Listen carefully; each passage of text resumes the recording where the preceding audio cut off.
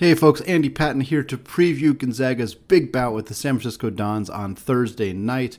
Also going to answer a few more mailbag questions and make some WCC predictions for this upcoming week, all right here on the Locked On Zags podcast. Don't go away. You are Locked On Zags, your daily podcast on the Gonzaga Bulldogs. Part of the Locked On Podcast Network. Your team every day. What is going on, y'all? Welcome to the Locked On Zags podcast, part of the Locked On Podcast Network.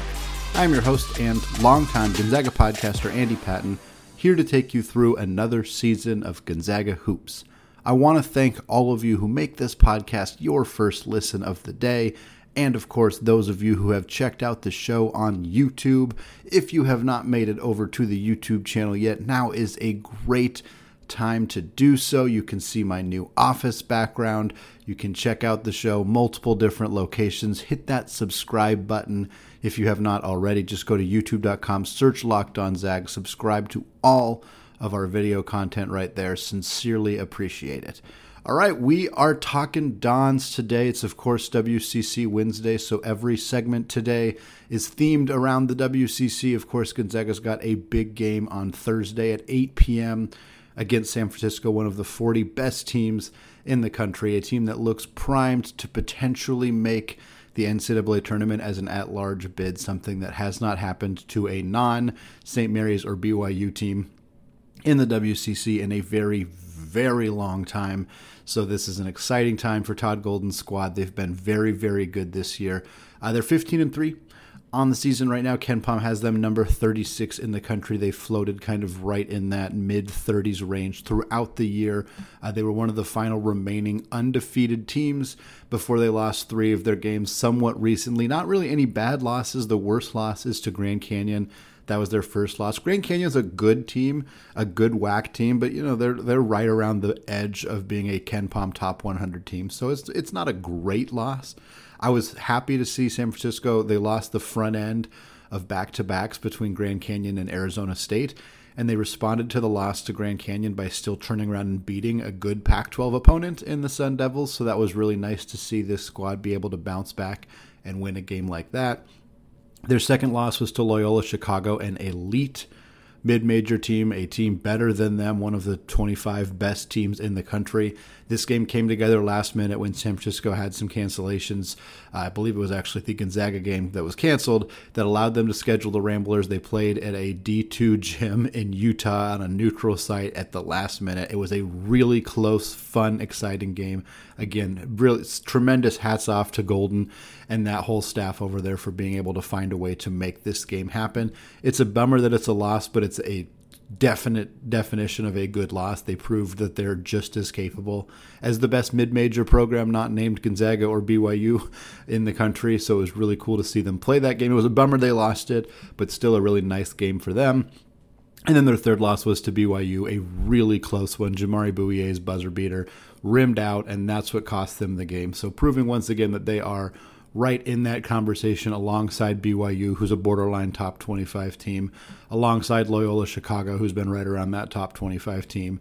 So a really nice resume so far for San Francisco. No like super elite wins, but they have a lot of good wins. They beat Davidson, they beat Nevada, they beat UNLV and Fresno State. They really did a number on the Mountain West. Those kind of mid-level Mountain West teams beat all 3 of those guys. Of course, Arizona State, which was mentioned previously, and they defeated LMU in one of their other WCC games. LMU has been a bit of a disappointment this year, kind of a lot of expectation that they'd be in that top 4 or 5 conversation. They're 6th right now, so they're not that far outside of it, but it feels like there's a pretty good gap between Santa Clara and LMU, and at the time it kind of seemed like LMU would be a little bit closer to the top 5 of the conference, and San Francisco beat them pretty handily. Took care of business in that one. So really, really nice season so far. I don't think that's a surprise to anybody. We've been hyping up San Francisco on this podcast for a very long time. They have the potential to make this a 4-bid WCC. We'll talk about that a little bit more in the second segment. There's still a lot of work to be done for that to happen. It's going to be difficult to get all 4 teams in the conference, but San Francisco right now looks like They're right in that conversation for the second best team in the WCC. The competition between BYU and St. Mary's and San Francisco is going to be tight all year long. I think right now you have to give the nod to BYU because they've beaten both San Francisco and St. Mary's, so that certainly gives them a bit of an edge there. But like I said, it was a buzzer beater for the game against San Francisco, so they're right in that conversation. They're averaging about 78 points per game, which is 58th in the country. They're giving up 65.5 points per game, which is 95th in the country. So again, they're top 100 team in both categories. KenPom ranks them 60th on offense and 24th defensively, which is much higher than the points per game they're giving up. So kudos to them. They're shooting 36% from three as a team and 47.6% from the field as a team, which is 13th in the country. So again, we've talked about Todd Golden a handful of times. One of the things that makes him such an elite coach and good leader of that program is he has a very analytics-heavy approach. And I think there's a lot of coaches that are attempting to do more analytics-heavy approaches, and the ones that are finding success in it are the ones who can really get their team to buy into it. And that is something that Golden has seemed to really succeed with. His players have bought in to this kind of mantra that they have. And again, just under 48% from the field as a team is really good. So that's a big credit to them. They're led, of course, by Jamari Bouye, absolute stud combo guard for this team. He averaged 17 points last year, so it's not like he's completely off the radar heading into the season, but this year he's averaging 18 points, 5 rebounds, just under 4 assists per game. He's shooting 51.3% from the field, which for a guard, a high-volume guard, is obviously elite, and he's shooting 40.6% from 3, so just an all-around knockdown shooter, an elite scorer at all 3 levels. He's not a super big guy, 6'2", 180, so he might be somebody that struggles a little bit against some of the bigger, more physical guards. Gonzaga doesn't really have that. They have some decent-sized guards, obviously, but I don't know that they're going to be able to bully him too much. He's also averaging just under a block a game, so kudos to him for being able to block shots on the defensive end of the floor, especially for a smaller guy. Bouye has also got 2 other great guards in the program alongside him, Khalil Shabazz and Gabe Stefanini. Shabazz is averaging 12.5 points per game, 3 rebounds, 2.3 assists. He has not shot it well this year, though. I think he's a better player than he has showed, and if he continues to come around, this team could get even better than they've already been this season. He's taking 6.4 three-point attempts per game, but he's knocking them down at less than 30% clip.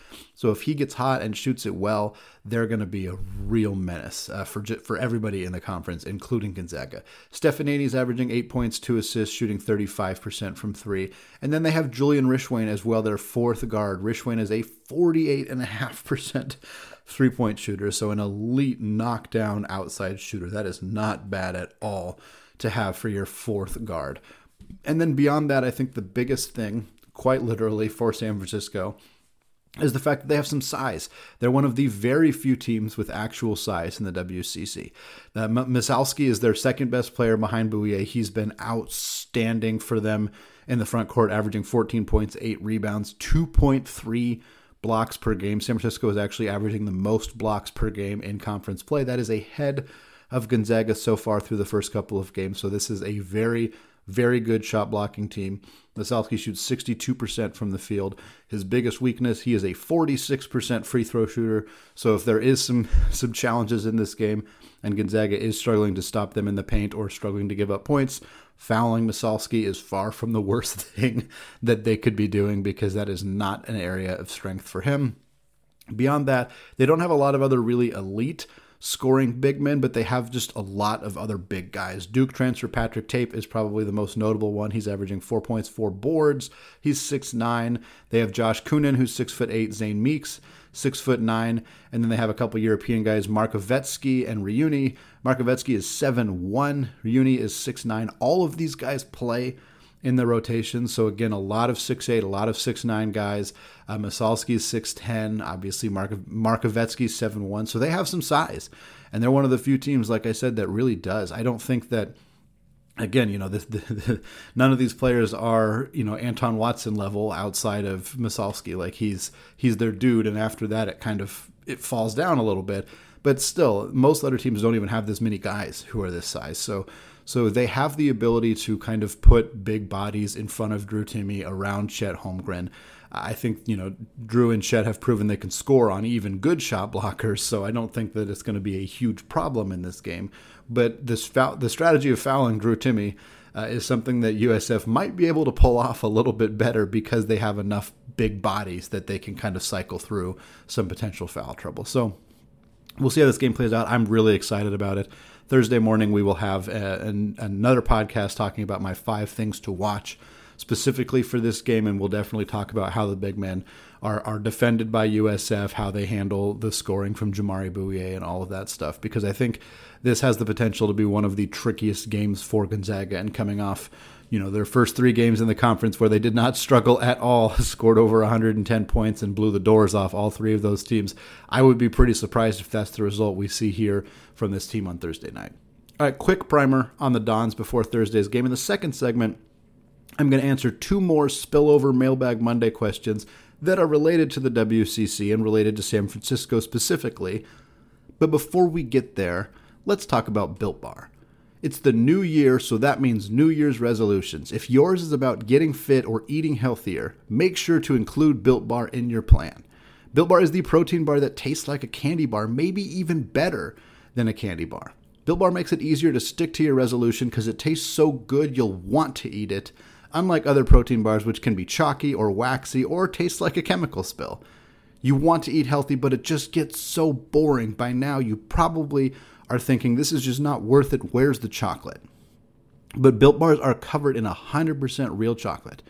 In fact, here's an idea for the new year. Go to all of your secret treat stashes. At home, in the pantry, at the office, in the car, wherever. Throw out all of the sugary or calorie-filled treats and replace them with Built Bars. So when you're craving a snack or a treat, you can reach for something that's healthy and tastes incredible. Even if you're not a huge fan of working out, you can at least eat something that tastes good and is good for you. That way, when you enjoy a delicious Built Bar, you can almost count it as a workout. Go to BuiltBar.com and use promo code LOCKED15 and you will get 15% off your order. Use promo code LOCKED15 for 15% off at Built.com.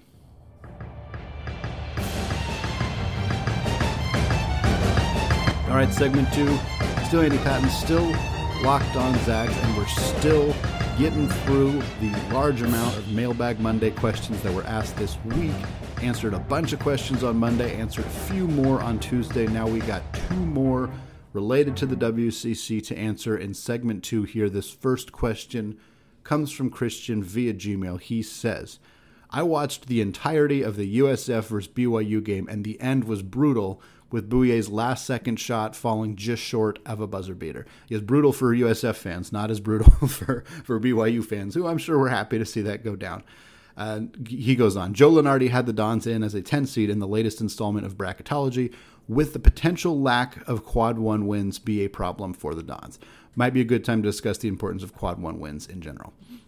So yeah, it could be. I think this is a reasonable concern to have with San Francisco. If they don't beat Gonzaga, if they don't beat BYU in the second time that they play each other, that like I said, their schedule is good. They have a lot of good quality wins, like the 3 wins against the Mountain West, Arizona State, but no great wins, no super signature wins. Beating Loyola Chicago would have been a huge, huge win for the Dons in the non-conference slate. Obviously, beating BYU would have been a huge win for this team as well. Both games that were very close to victories. They were right within striking distance of both of those teams, so to go 0-for on those 2 games really does hurt.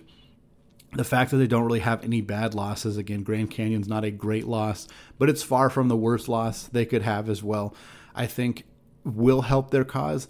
But they don't have a lot more wiggle room at this point. Even though they're a top 40 team in the per KenPom, even though they have what looks like the type of resume that would play, they're not going to have the strength of schedule. Unfortunately, the WCC is still going to punish them a little bit there, especially if they don't beat Gonzaga, if they don't beat BYU. I think if they lose all 4 of those games and they lose in the WCC conference tournament to either of those 2 teams, so if they lose 5 games to those 2 teams, it's probably over. Even if they go perfect the rest of the way, they sweep St. Mary's, they beat every other team in the WCC. If they don't beat Gonzaga, don't beat BYU, and don't make it to the WCC championship game, that's probably not, their resume is probably not going to be strong enough. So they got they got some work to do. They know that they're going to be hungry to defeat Gonzaga on Thursday, because they know that that's the kind of win that cements their resume as potentially being in the NCAA tournament. Next question on a very similar line. This one comes from Mike Curtis at upper905215 on Twitter. He says, if the next three, as in USF, BYU, and St. Mary's, only lose to each other and Gonzaga, how many games can each team lose and still have all four make the tournament? And then he says his follow-up question, if either of those three teams lose to a non-top 4 WCC team, does that immediately dash their at-large chances? If so, would beating the Zags again make them an at-large team? Okay, lots of different stuff to go over here. I'll go through one by one. We'll start with San Francisco because I already kind of talked on them in this first question, so I'll just give it a little bit more detail. I think USF has the smallest leash, unfortunately. Them and St. Mary's have pretty similar resumes. St. Mary's has better wins. They beat Oregon. That helped them. They beat Notre Dame. That helped them. They almost beat Wisconsin. It would have been huge if they pulled off that victory, especially with how Wisconsin is playing right now. But even the fact that they played Wisconsin really, really close, I think is going to help them. San Francisco just doesn't have any of that. Like we said, they have some good wins and not really any bad losses. But they're gonna rack up a few more losses. Probably not any bad losses. Hopefully not for them. But I think that their wiggle room is very, very, very small, borderline non-existent. I think if USF loses to any team that's not Gonzaga, BYU, St. Mary's, they can maybe get one. And if they get one, they have to beat BYU that second time. They have to sweep St. Mary's. If they lose to Gonzaga twice, and they lose to like Santa Clara once, or San Diego once, somebody like that, and they don't lose any other games except to Gonzaga, it's going to be tight. It's going to be really tight. At that point, they're really going to need some of those other bubble teams to lose a lot of games, because I don't know that they're not a shoo-in at that point. They have to be perfect against every team worse than them in the WCC, and they got to be pretty dang good. They got to probably sweep St. Mary's. Maybe they can split with the Gales if they beat BYU that second time. If they split with St. Mary's, split with BYU, lose to Gonzaga, don't lose to anybody else, that's probably a good enough resume. But again, this is obviously really difficult to fully answer because we don't know how some of those bubble teams are going to do. We don't know how many teams. The Mountain West right now is trending towards 2, maybe 3, but I could see 3 or 4 sneaking in from that conference. The Pac-12 is kind of cannibalizing itself, as it always does, but there's a chance for a team to, rattle off a nice 3 or 4 game win streak in the middle of the regular season, enough to put them in that conversation for an at-large bid as well. So USF's going to be really tough. St. Mary's has a pretty similar volatility level. I think, again, they have a bit more of a leash because they've been to the tournament recently, and that does matter. Whether it should or not is up for debate, but it does matter. Randy Bennett's a team that's taken St. Mary's to the NCAA tournament before. People will acknowledge that when they're looking at making the selection committee, when they're looking at making the bracket. But again, they also have the wins over Notre Dame, the wins over Oregon, which is the Oregon win is looking better and better because Oregon beat UCLA and USC last week. It looks like a team that's going to do a lot of good work through the Pac-12 this year. I think St. Mary's is the most likely team to lose to a non-top 4 team in the WCC just because of the volatility of their team. They play such a slow pace. They don't give up a lot of points, but if they're not shooting efficient with the basketball, they can not score very many points.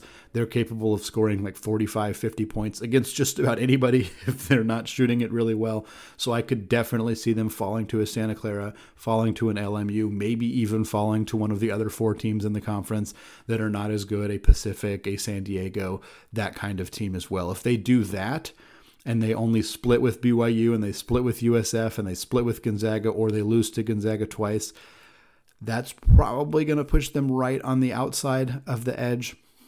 Again, they still might sneak in, but this is a team that I could see reasonably getting swept by BYU. I think it's likely they get swept by Gonzaga.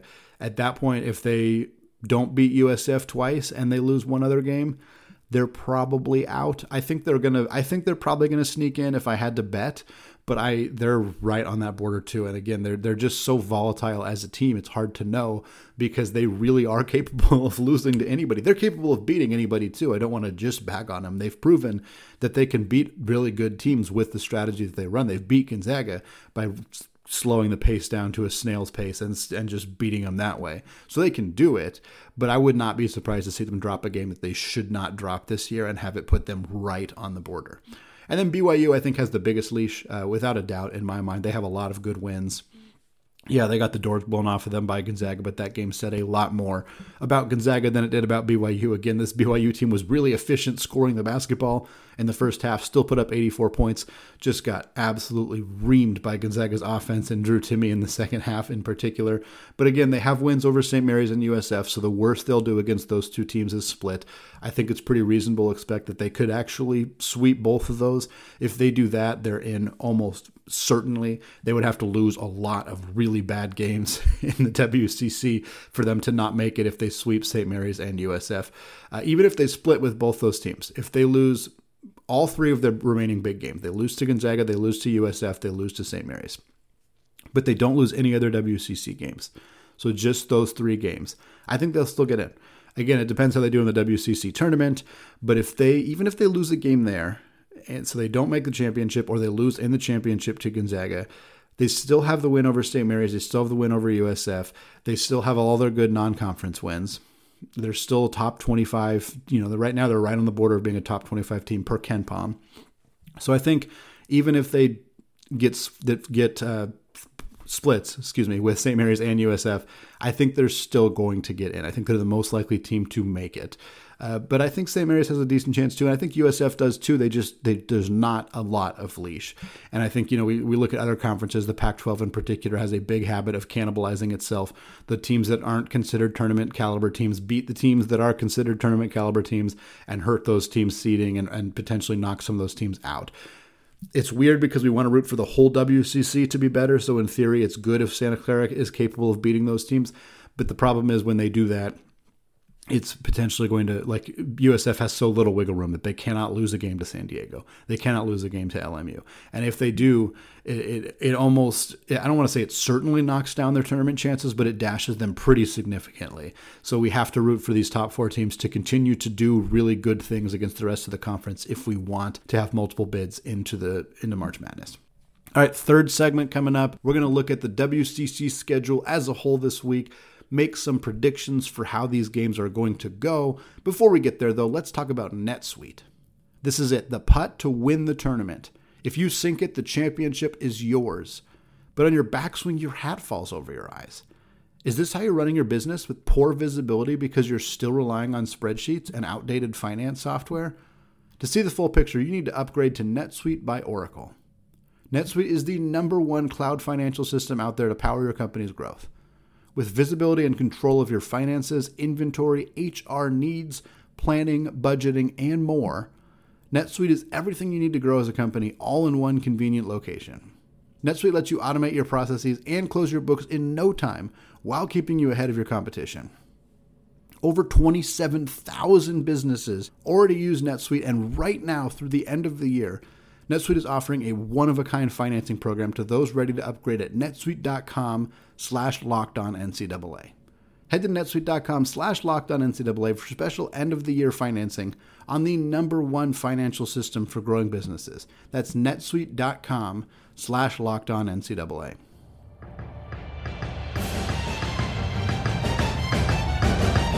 All right, segment 3. Still Andy Patton, still Locked On Zags, still WCC Wednesday. So, of course, we're still looking at the rest of the conference. Here in this segment, I'm going to do the same thing I did last week. I'm going to look at all of the games coming up on Thursday and Saturday, make some predictions for how I think those games are going to go. I'm also going to keep track so we see how I'm doing. Last week, I went 3-0 on Thursday, so hopefully can keep that tradition alive. The first game coming up on Thursday is San Diego at BYU. BYU at the Marriott Center against one of the not top 4 teams. I got to pick a win here for the Cougars. San Diego's not bad by any stretch of the imagination, but they just don't have the horses to hang with BYU. I think this BYU team is primed to do a lot of good work in conference play, and I really can't imagine them losing a game at home to anybody other than Gonzaga or maybe San Francisco. Santa Clara at St. Mary's is next. I'm going to take St. Mary's, but I think this is going to be a close close game here. St. Mary's is at home. That's always an advantage, even against Santa Clara, who's not far away from home. Santa Clara is obviously extremely talented team with Jalen Williams, with PJ Pipes fully healthy and Yusuf Vrankic back. Vrankic is going to be a problem for St. Mary's, but again, they have the size to handle him. They have Dan Fotu, they have Matthias Toss, two big dudes who are good defensive players, good rebounders. But Jalen Williams is going to be a problem for them as well. He's such an elite scorer. He's a good outside shooter. He's good at getting to the rim. They have Keyshawn Justice, a 45% three-point shooter. If he's shooting well from the outside, if PJ Pipes is penetrating well, they could definitely give them some problems. I'm far from confident that St. Mary's wins this game. I think this is probably one of their toughest opponents, just based on the matchups and based on the fact that Santa Clara is fully healthy right now. But I don't know that they can pull off that victory on the road. And then finally, we got Pepperdine at LMU. Sticking with all of the home teams for Thursday, I got to go LMU here. LMU has been a bit of a disappointment this year in WCC play. They got beat badly by San Francisco. They just haven't really lived up to the expectation as being kind of right on the cusp of being a top 4, top 5 team in the conference. But they still got dudes. Eli Scott is outstanding. Damian Douglas is very, very good. And Pepperdine has just been bad. They're just not good anymore. Without Colby Ross, without Kessler Edwards, this is just not a team that's really primed to do a lot of damage. And I don't see them picking up a lot of signature road victories in conference play. Moving on to Saturday. Last Saturday, I was 2-1. So 5-1 on the week last week. So hopefully we can continue that level of success. San Diego at Pacific is the first game. This is also the first game where I'm picking the away team. Pacific and San Diego are probably pretty evenly matched, but Pacific has not played in a long time.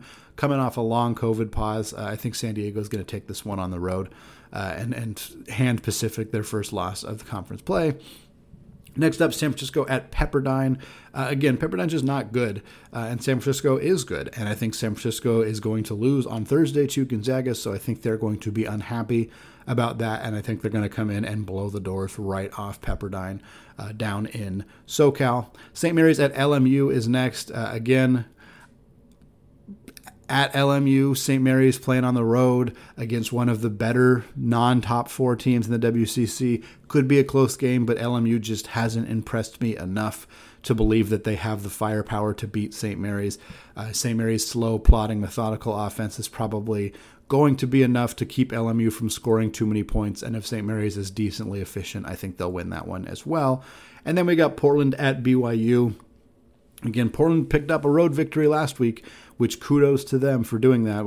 I said that I didn't think they were going to be winless in conference play for too long, and they won their second conference game of the year. So hats off to Shante Leggins and that whole staff for securing a victory. But I don't think that they're at the point where they're going to be beating BYU at home anytime soon. I think BYU is going to take that one, and I think they're going to take that one by a pretty good margin. All right, we'll see how I did when we talk again next week. I'm super excited for this game on Thursday night, of course. Get your coffee ready for everybody. It's going to be a late one. Again, 8 p.m. tip on Thursday night. Can't wait to chat with you all on Twitter during the game. I'll have post-game reactions as soon as it's over. We'll have an episode tomorrow before the game as well, doing some Andy locks. So get your hot takes submitted to me as soon as you hear this, and we can talk about them on Thursday's show. Right here on the Locked On Zags podcast, available wherever you get your podcasts and available on YouTube. Hit that subscribe button if you have not already. Podcast links will also be available on Twitter at Locked On Zags and on my Twitter account, which if you do not follow me, you can find me at ScoreZagsScore. Finally, thank you again to those of you who make this show your first listen of the day. Now is a great time to make your second listen, the Locked On Bets podcast. Locked On Bets is your daily one-stop shop for all of your sports gambling needs. Locked On Bets is hosted by your boy Q with expert insight and analysis from Lee Sterling. All right, thank you all for listening, and go Zags.